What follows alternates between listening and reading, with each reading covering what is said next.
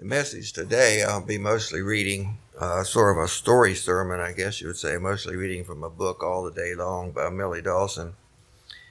But first, I'll share a few scriptures. I'll share a few scriptures as we go along, too. Matthew 8:2, Behold, there came a leper and worshipped him, saying, Lord, if thou wilt, thou canst make me clean. And Jesus put forth his hand and touched him, saying, I will, be thou clean. So this man had a need, came to Jesus, and his need was met. Now the title of the message is No Need, and I'm not sure that's a very good title. But anyway, I didn't come up with a different one. Mark 10:51. This is after about the blind Bartimaeus, and you know how he was calling out and they're saying be quiet, and so, but anyway, then Jesus called him to him, or Jesus called for him to come. And Jesus answered and said unto him, What wilt thou that I should do unto thee? The blind man said unto him, Lord, that I might receive my sight. And Jesus said unto him, Go thy way, thy faith hath made thee whole. This man had a need. The need was met. Now, we're not lepers, and we're not blind, so we don't have those needs. And so that's kind of where the title comes from, No Need. We don't have needs, right?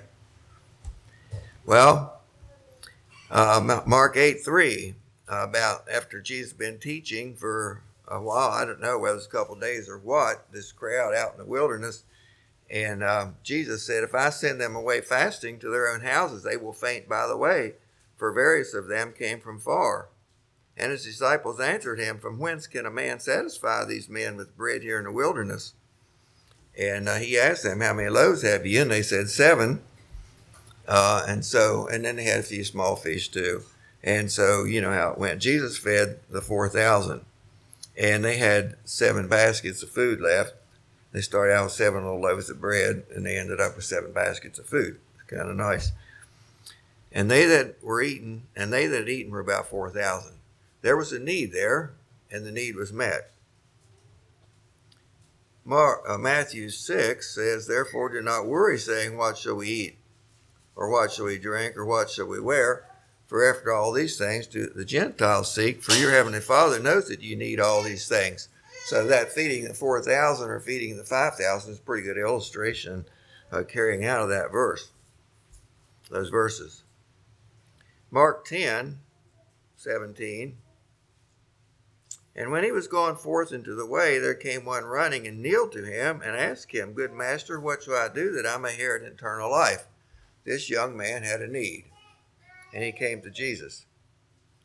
Then Jesus, beholding him, loved him and said unto him. And if you know that account, you know that his need was not met. He had a need, Jesus loved him, and his need was not met. So think about that. It was a cold, blustery day in February of 1920, the 29th to be exact, making it a leap year, when Joseph Gillians Dawson made his appearance into the world in a small house out in the country near Linden, Virginia. February of 1920. It was another cold winter day in January of 1931 when a baby girl entered the scene to Wilbur and Anna Mary Morris in the Shenandoah Valley near the small town of Strasburg, Virginia. A baby girl, their second child, was born and named Mildred Lee, also of humble origin with no claim to wealth or fame.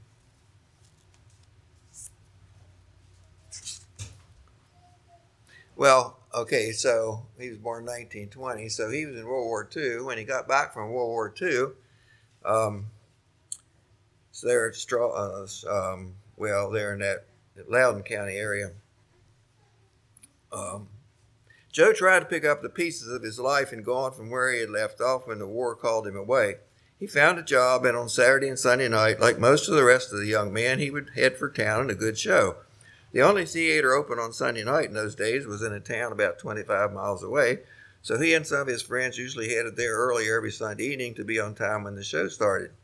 But on a certain day in April of 1945, fate stepped in on the whim of a friend and changed the course of Joe's life.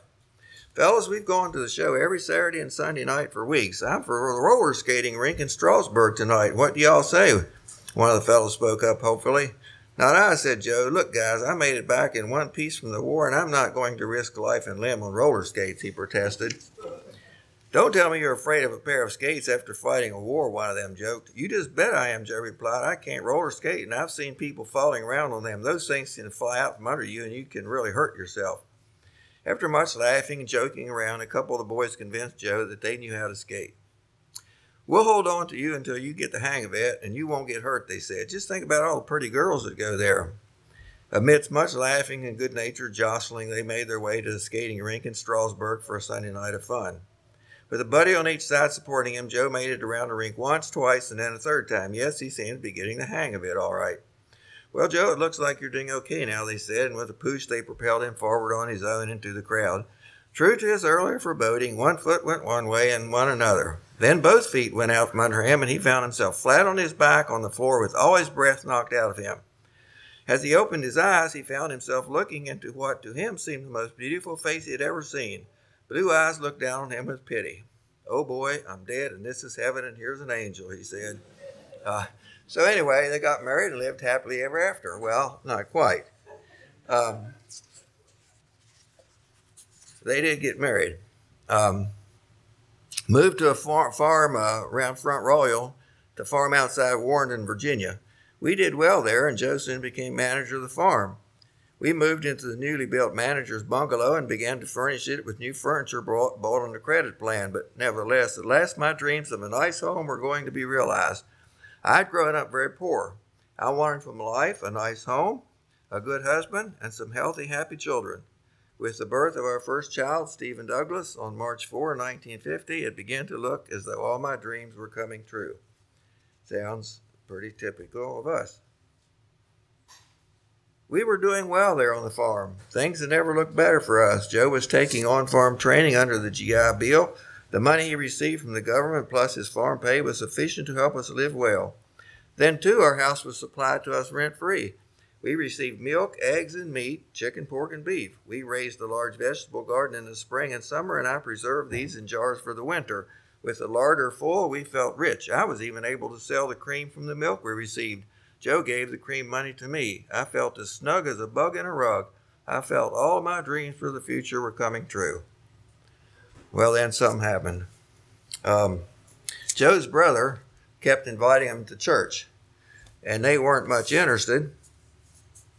But they finally went to satisfy him. There was a visiting speaker from D.C., and that night they got converted. Both of them responded to the message.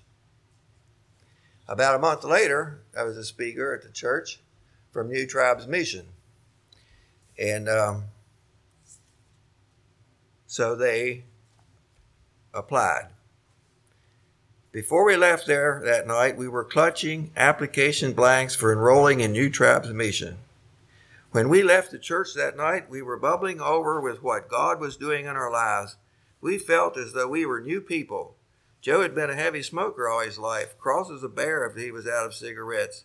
But he came to a decision at that moment. Hon, he said, how can I go to the foreign field and tell them about a Savior that can save them from their sins with a cigarette in my hand? They have to go. The Lord will have to deliver me from them.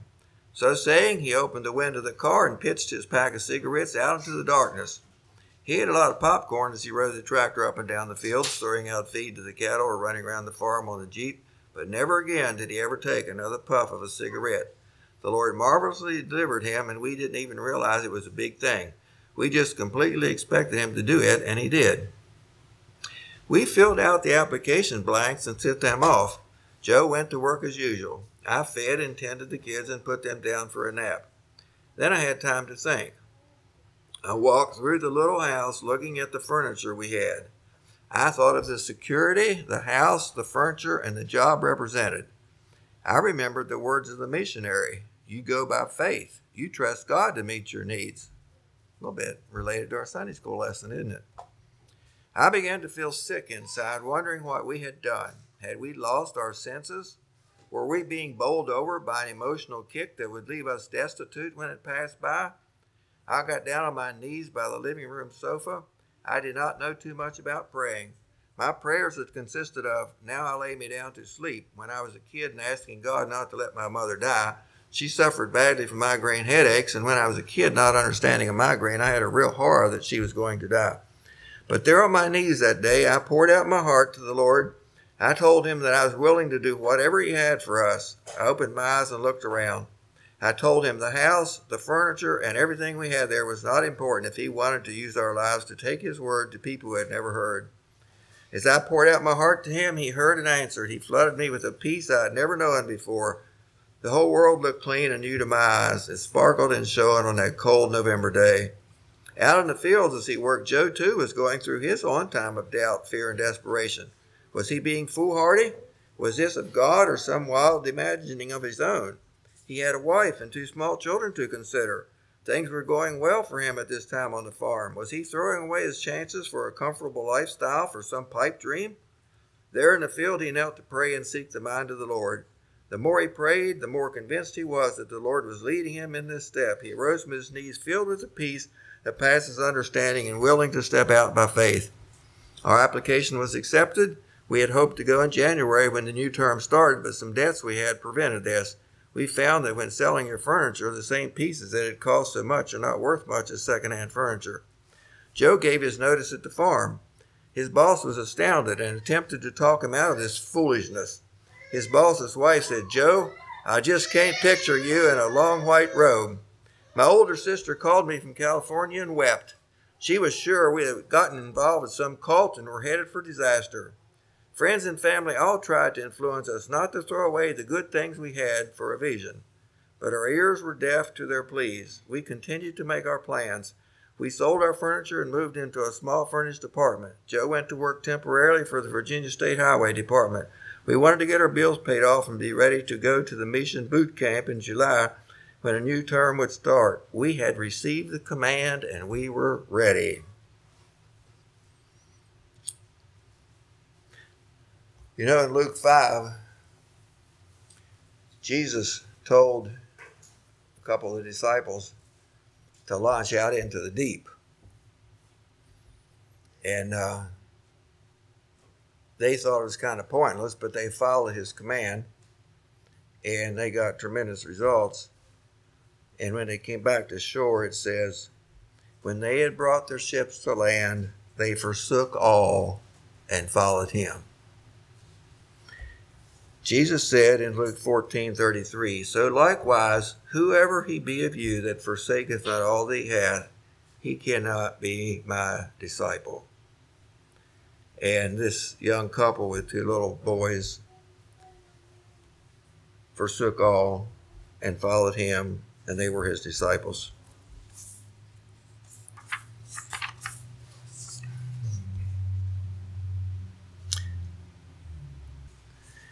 I have to be brief here with what I pick out to read, but this is while they were at boot camp, New Tribes Mission in the mountains. Somewhere they went in the mountains to make it real, try to get them used to primitive living.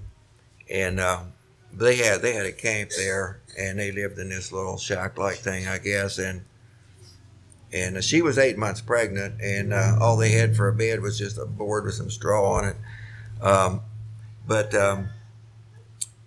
It says, he taught, speaking about God, he taught us things that we could have learned no other way. He taught us to trust him for every need. Steve was just a little fellow, not yet 3 years old, when he taught us the power of a little child's faith. Steve had been running around the floor pretending that he was an airplane. With arms outspread, he ran around the room.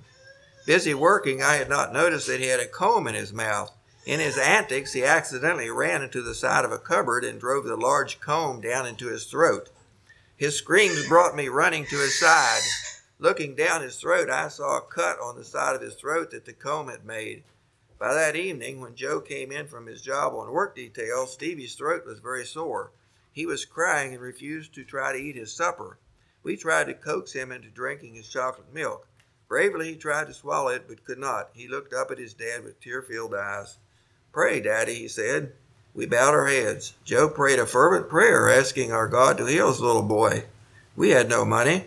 There was no one else to turn to. Try again, Joe said as he held the cup to Stevie's lips, but still the little fellow could not swallow the chocolate milk. Once again we bowed as Joe prayed. Once again he held the cup up for a trial drink, only to have Stevie cry and push the cup away. You pray, Stevie, said his dad wearily.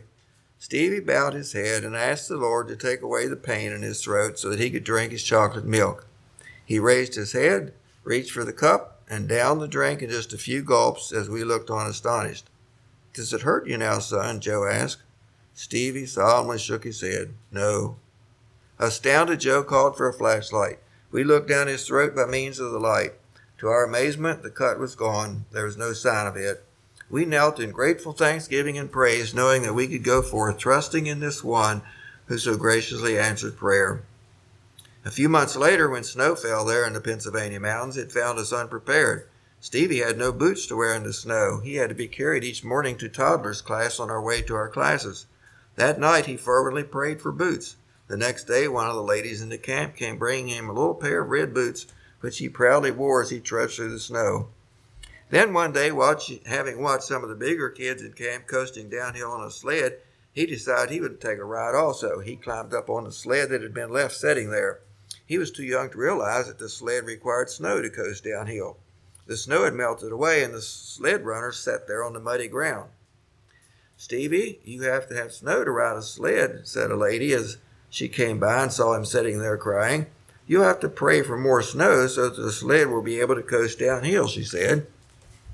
That night, as Stevie said his prayers, before I tucked him in, I heard him say, and dear God, please send some more snow here so I can ride downhill on the sled tomorrow. The next morning before daybreak, he stumbled sleepily out of the little bedroom, ran over to the kitchen table and pulled out a chair. Using the chair, he climbed up on the table, kneeled before the window and pulled back the curtains. He fairly leaped to his feet on the table and clapped his hands with glee. It really did snow, he exclaimed. It was the biggest snow that we had that year. Stevie got his sled rides. People jokingly said, please don't let Stevie pray for any more snow. Well, see, in John 16:24 it says, hitherto have ye asked nothing in my name, ask and ye shall receive, that your joy may be full.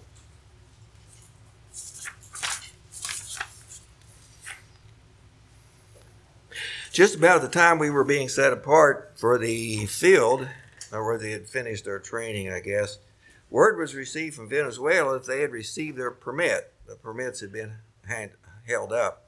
Missionaries there were all overdue for furlough, and they wanted new missionaries as soon as possible. Joe had been in the morning prayer meetings when they were praying long and hard for just this permit. His heart was challenged to answer the call. Together we prayed about it and sought the mind of the Lord for our next move. The mission director had already told Joe, you've been set apart for the field, but no one knows you. You have no support. We feel that Millie and the 3 children should stay here in the camp, and you should go on deputation. Taking the mission film and presenting it in the churches, you'll be able to raise your support for the field. That's kind of a standard practice. You go around and visit churches, and when finally you get enough money promised to see you through, then you go. Joe had agreed to do this, and that was the way our plans were going, but suddenly we knew that the Lord wanted us to go ahead and make the step of faith, trusting him for every step of the way. Joe went up to the office to talk to the director, who was not so sure that this was God's plan for us. He tried to talk Joe out of his belief that this was God's leading. Finally, Joe said, John, what would it take to convince you that the Lord wants us in Venezuela right now? What would the Lord have to do to get you to give us your approval to go to Venezuela and not stop to take time to go on deputation? John stared at him for a long moment and then said, if God sends in your passage, then that should be evidence that he wants you to go right away. If God sends in your passage, then I'll approve of your going right away. How much do you figure it'll take for our passage? Joe asked. John did some figuring on his notepad and said, I figure $500 should get you and your family there. Now, this is in the early 1950s, so $500 was significant. Joe left the office exhilarated, filled with hope. He burst into the little cabin by the river where we were living and told me, Millie, let's pray. John has told me that if the Lord sends in $500 for our passage, he will release us to go right away without doing deputation. Come on, let's pray. We went into the tiny bedroom and fell on our knees by the bed, calling on the Lord to send in the $500 if it truly was His will for us to go at that time. We were still praying when we heard a knock at the door. We arose and answered it. As we opened the door, we saw one of the ladies of the camp whom we knew well and for whom we had great affection. She and her husband were an older couple with a growing daughter. They had sort of looked after us as their children during our time there, and our children loved them. We invited her in, and she chatted with us for a while. Then as she rose to leave, she pulled an envelope from her pocket. "You've been set apart to go to the fields with my husband, and I wanted to help you out a little to get you on your way," she said with a smile. We thanked her politely and saw her out. "Well, hurry and open it," I said excitedly. "Let's see what it is." Joe casually opened the envelope. "Probably $5 or $10, he said.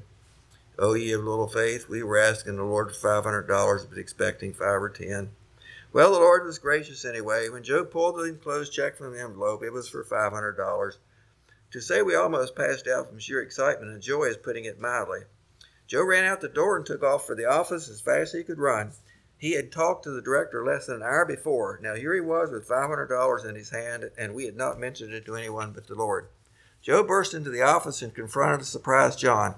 "Did you really mean it when you said we could go if the Lord provided our passage?" he gasped breathlessly.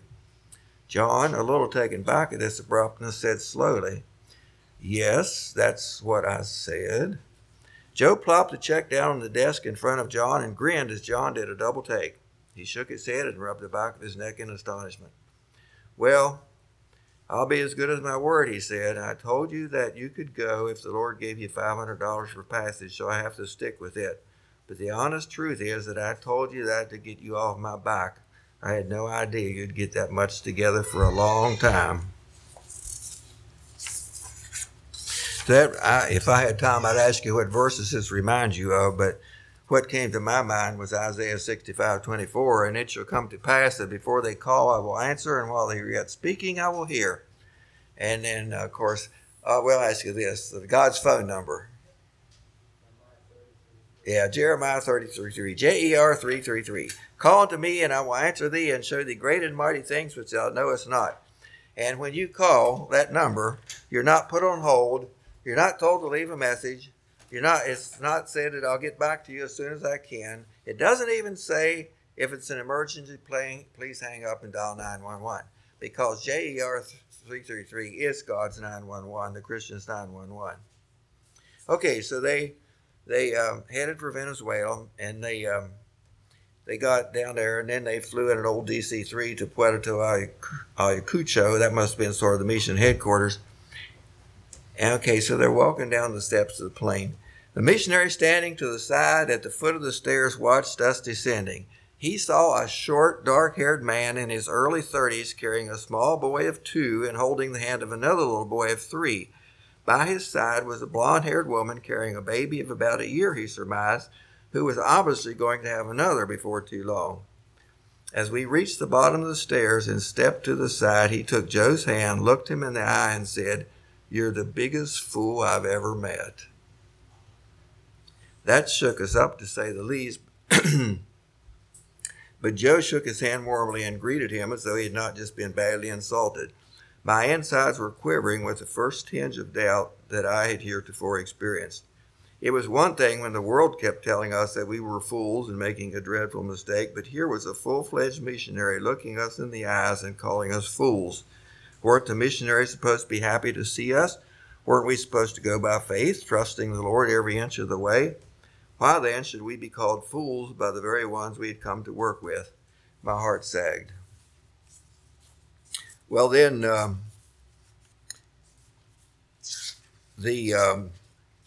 now this is on a canoe trip upriver to get to actually the remote place where they were to serve. On the 11th day, we were told that we were near the place where they would pull into shore for us to unload. From there was about a half-mile walk to the village. Finally, we saw 2 men standing on the shore waving to us. As our boat approached the shore and we were in clear view of those standing on shore, one said, "The Dawsons, oh no." As you can imagine, that did not make our day. We knew the speaker Dave from New Tribes Mission Boot Camp. He possibly thought, "Why me, Lord?" With good reason, we never asked. Only the scrubs make it, he told us later, so we realized where we stood in his estimation. As we told ourselves later, we had not come all this way to be deterred by the lack of approval of man. It was the Lord we wanted to serve. He was the one we wanted to please, and to do that, there would be many obstacles in the way. And I don't have time to read near all that. Let me see here. It was February of 1955. I was almost 2 months pregnant with child number 5. The men were preparing the supply boat to return to the work upriver. We had hoped to be on this boat, but we had just been told by the field director that we would have to stay downriver till after the birth of the baby. 7 long months. What could we do in all that time that might be profitable toward reaching the Yanomamo for Christ? By the way, where they served was in southern Venezuela next to Brazil, a very large area there. It's called Amazonas, and so they were this tribe, Yanomamo, were what they were reaching out to. We discussed this at length with the director. I've never had any problems in childbirth, I told the director, and I feel that we can go trusting ourselves to God to meet our needs when that time comes. We're willing to go by faith and trust Him all the way. We won't expect the help of others who might feel put upon in some way, I told Carl. We'll just be happy to be allowed to go, Joe said, but Carl was adamant. We must stay behind in San Fernando. During those days while the boat was preparing to leave and we were sadly contemplating being left behind, one of the believers in San Fernando gave birth. She was a member in the local church founded by some of our missionaries. They discovered that the baby was one of twins, but the other twin was not cooperating. The mother was in trouble. The local midwife was working in another area at her garden site and was not available. What could be done to help this poor woman? There was talk of trying to take her by boat down to Puerto Ayacucho, but would she make the long trip in time to save her life? When they went to talk to her about it, she said she would not go. I will stay right here in my own home and trust the Lord for the baby to be born. If I'm unable to give birth, then I will die right here in my own home, still trusting the Lord, she said. Shortly after this, the second baby was born. Mother and baby were doing fine. At the men's morning prayer meeting the next day, Carl spoke on faith. He mentioned the lady's faith to trust the Lord and how the Lord had met her need. I just wish we had missionaries who had that kind of faith, who could go out trusting the Lord for everything, he said. Joe stood. I'm happy to hear you say that, Carl, he said. Millie and I went to go upriver by faith, trusting the Lord for everything. Carl looked at him astounded, not knowing what to say. What could he say? After a pep talk like that and a legitimate response, what more was there to say? Praise the Lord, we were on our way upriver. We were on our way to Tamatama to prepare ourselves for the work with the Yanomamo. We would have to learn their language so we could tell them there is a God in heaven. He is the creator of the universe. He is the God who loves the Yanomamo. He gave His Son to save their souls and deliver them from sin. He was the God who had sent us with the message of the cross. Michael Eugene was born in Tamatama, August 2, 1955. Couple months later, talking about their trips on the river. I remember our first trip as a family. Mike was the baby. He had been crabby before we left Tamatama with what I thought was a bad diaper rash, and I doctored him for a couple of weeks. Talking about, so she said she knew there would be many obstacles as they served the Lord. I doctored him for a couple of weeks with everything that I could think to use. We spent the night at the big falls at the mouth of the Cunatanamo River. The next day, the large dugout canoe would have to be taken out of the river and pulled up the mountain on skids to get it around the falls and into the river at the top. Then we would continue on our way to the village that we had planned to visit. Mike cried most of the night. The first rays of dawn found us heating some water and pouring it into a large aluminum pot so that I could give him a bath and try to soothe his rash, which had now turned into big open sores. Our Yukana motor fellow that was taking care of the motor on the canoe came over to where I was bathing the crying baby. Squatting down on his haunches, he peered at Mike sitting in the big pot. What's the matter with your baby? He inquired. What seems to be the trouble? I heard him crying most of the night. Is he ill? He questioned. I told him about the sores and how they were affecting Mike with fever and much pain. He looked at them closely and then said, "Those aren't sores. Those are the larvae of a type of blowfly that lays its eggs in the flesh." This news horrified us, of course, and we could hardly imagine the pain the baby had suffered for weeks with 19 of these creatures eating his flesh. There was nothing to do at that point but to dry him off and dress him, as preparations were being made to haul the dugout up the side of the mountain. We had to follow. They put the dugout back in the water at the top. We all piled in again. We're once more on our way, this time heading up the Kuntinamo River, where we would arrive at the place called the port. There we would leave the dugout and continue on by foot. When we reached the port and left the dugout, some of the Yanomamo appeared out of the forest to carry baggage and kids for us. An old Yanomamo woman was carrying Mike. Sitting in her carrying strap in his condition was making him miserable. When we stopped to rest, I showed her the open holes and told her what Velasquez had said. Velasquez. "Don't worry," she said. "Wait until we get a little farther along and I will get them out for you." I was so happy to hear that I could have hugged her, dirt, sweat, tobacco cut, and all. True to her word, at our next stopping place farther up the mountain, she went off into the forest and returned with some leaves that dripped white sap from their broken stems. Taking the baby from my arms, she began dripping the sap into the open holes. Then she told me to wait a little while until the poison took effect. Soon she was squeezing the large ugly worms out of the writhing, screaming babies. I held him tight. In the end, I don't know which one of us was the most limp and faint with the ordeal, the poor baby or me, as I suffered with him. When you're sold out for Jesus Christ, when you've forsaken all to follow him, he will supply your needs in miraculous ways. But life will not be a piece of cake, will not be smooth sailing. There will be disappointments, hardships, tragedies. And why doesn't the Lord protect from those? Well, John 16:33, Jesus said, "In the world you will have tribulation, but be of good cheer. I have overcome the world." Just what all that's applying to, but I think it could apply to these situations too. That, it was said just 9 verses after Jesus said, "Ask and ye shall receive, that your joy may be full." And so many things I could read, but I'm not going to. The book is challenging to read all the way through. Chapter 38 is, he must have been an angel. It's about some almost miraculous way in which, when they needed to come back to the States one time, that they didn't have much money and tickets and stuff, and it all worked out. Okay, so chapter 38, he must have been an angel. Chapter 39 is simply titled Renee. This was June of 1992. Mike, the baby that had the worms squeezed out of him, would have been about 36. And they'd been married 12 years. Renee, they had 3 children, 3 boys, 7, 5, and 3 years old. And he had been asked to go to Puerto Rico for a mission conference. And she came down with malaria. And the book talked about this kind of malaria, or just mentioned it. Falciparum or something like that, malaria. National Institutes of Health said severe and fatal malaria is predominantly caused by Plasmodium falciparum. Well, anyway, so it ended up, he had it too in Puerto Rico, and the oldest boy had it. And of course, they would get malaria off and on, and usually get over it.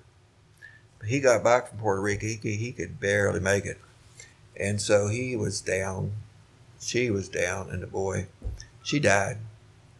She died. He survived, the boy survived. So, and following up on the story, looking at the website and so on, he's still, he remarried evidently, and a lot of the family's still there. In fact, they had 10 children, raised them all there in the jungles of rainforest, tremendous. She has one chapter called Raising 10 Kids. Maybe I'll read a little bit there. This will be interesting to the youth. Talks about raising 10 kids. There were things kids do when you're not around and you don't find out about until later when they're telling the story to someone, things they knew better than to tell at the time they happened. It's just as well I would have been gray much sooner. One such event occurred as Joey and Gerald, and that would have been the two youngest. I don't know how old they were at this time. Were returning home for a break from the school in Tamatama. They stopped at an island on the way upriver. There they discovered a huge anaconda snake asleep at the base of a high rock. Feeling extra adventurous, they decided to kill that snake and take it to the village where the people would have a feast. You get a big rock and climb up there and drop it on the snake's head. When he wakes up and lifts up his head, I'll hit him in the head with his paddle, Joey told Gerald. So, taking the largest rock that he was able to carry, Gerald was the youngest. Gerald clambered to the top of the rock. Let it go, Joey hissed, and with a wave of his hand, Gerald let go of the rock, which dropped with a thud on the sleeping snake. The snake didn't even move a muscle, but slept right on. Joey motioned to Gerald to descend. You didn't drop it hard enough, he complained. Here, you hit him with the paddle when he lifts his head. I'll drop the rock. I'll get a bigger one. When the second rock hit with a big thud, the snake slowly started to uncoil and raise its head. When Gerald, who was standing by nervously with the paddle, saw the huge head and snake eyes looking at him, he forgot about using the paddle and ran off toward the boat as fast as his legs could carry him. After a breathless Joey caught up with him at the boat and they were safely out in the river again, they laughed together uproariously over how frightened they had been when the snake woke up. Years later, when I finally heard the story, I said, I'm amazed that I raised any of you. It's just the goodness of the Lord that any of you survived. Next chapter is about Gary's fall. He was with a native, and they were going somewhere, and they thought they'd take some monkey meat to this village that would make everybody happy. And so he'd shot a monkey way up high in a tree, and when it fell down, it lodged in a branch. And so Gary climbed the tree to get the monkey. And he was out on a limb, and he didn't know it, but something had eaten in the limb underneath. So he was standing on this limb shaking the tree, and the limb gave way, and he fell a long ways. And, of course, when he landed, he's unconscious. When he came to, the native was rubbing his face and crying. And I guess they had learned a lot of stuff there by virtue of necessity. And he had a compound fracture in his ankle, broken wrist, broken ribs, back hurt terrible. And so just him and the native there, and he's losing a lot of blood. But anyway, that's the story too. But he survived. He barely survived. So they had all those. So I'm saying that, following the Lord, being sold out to Jesus Christ like they were, literally and spiritually, everything. And so the Lord meets needs in miraculous ways. Now, I titled the sermon No Need because we very seldom have those kind of needs because we're not in those kind of situations. We don't allow ourselves to get in those kind of situations.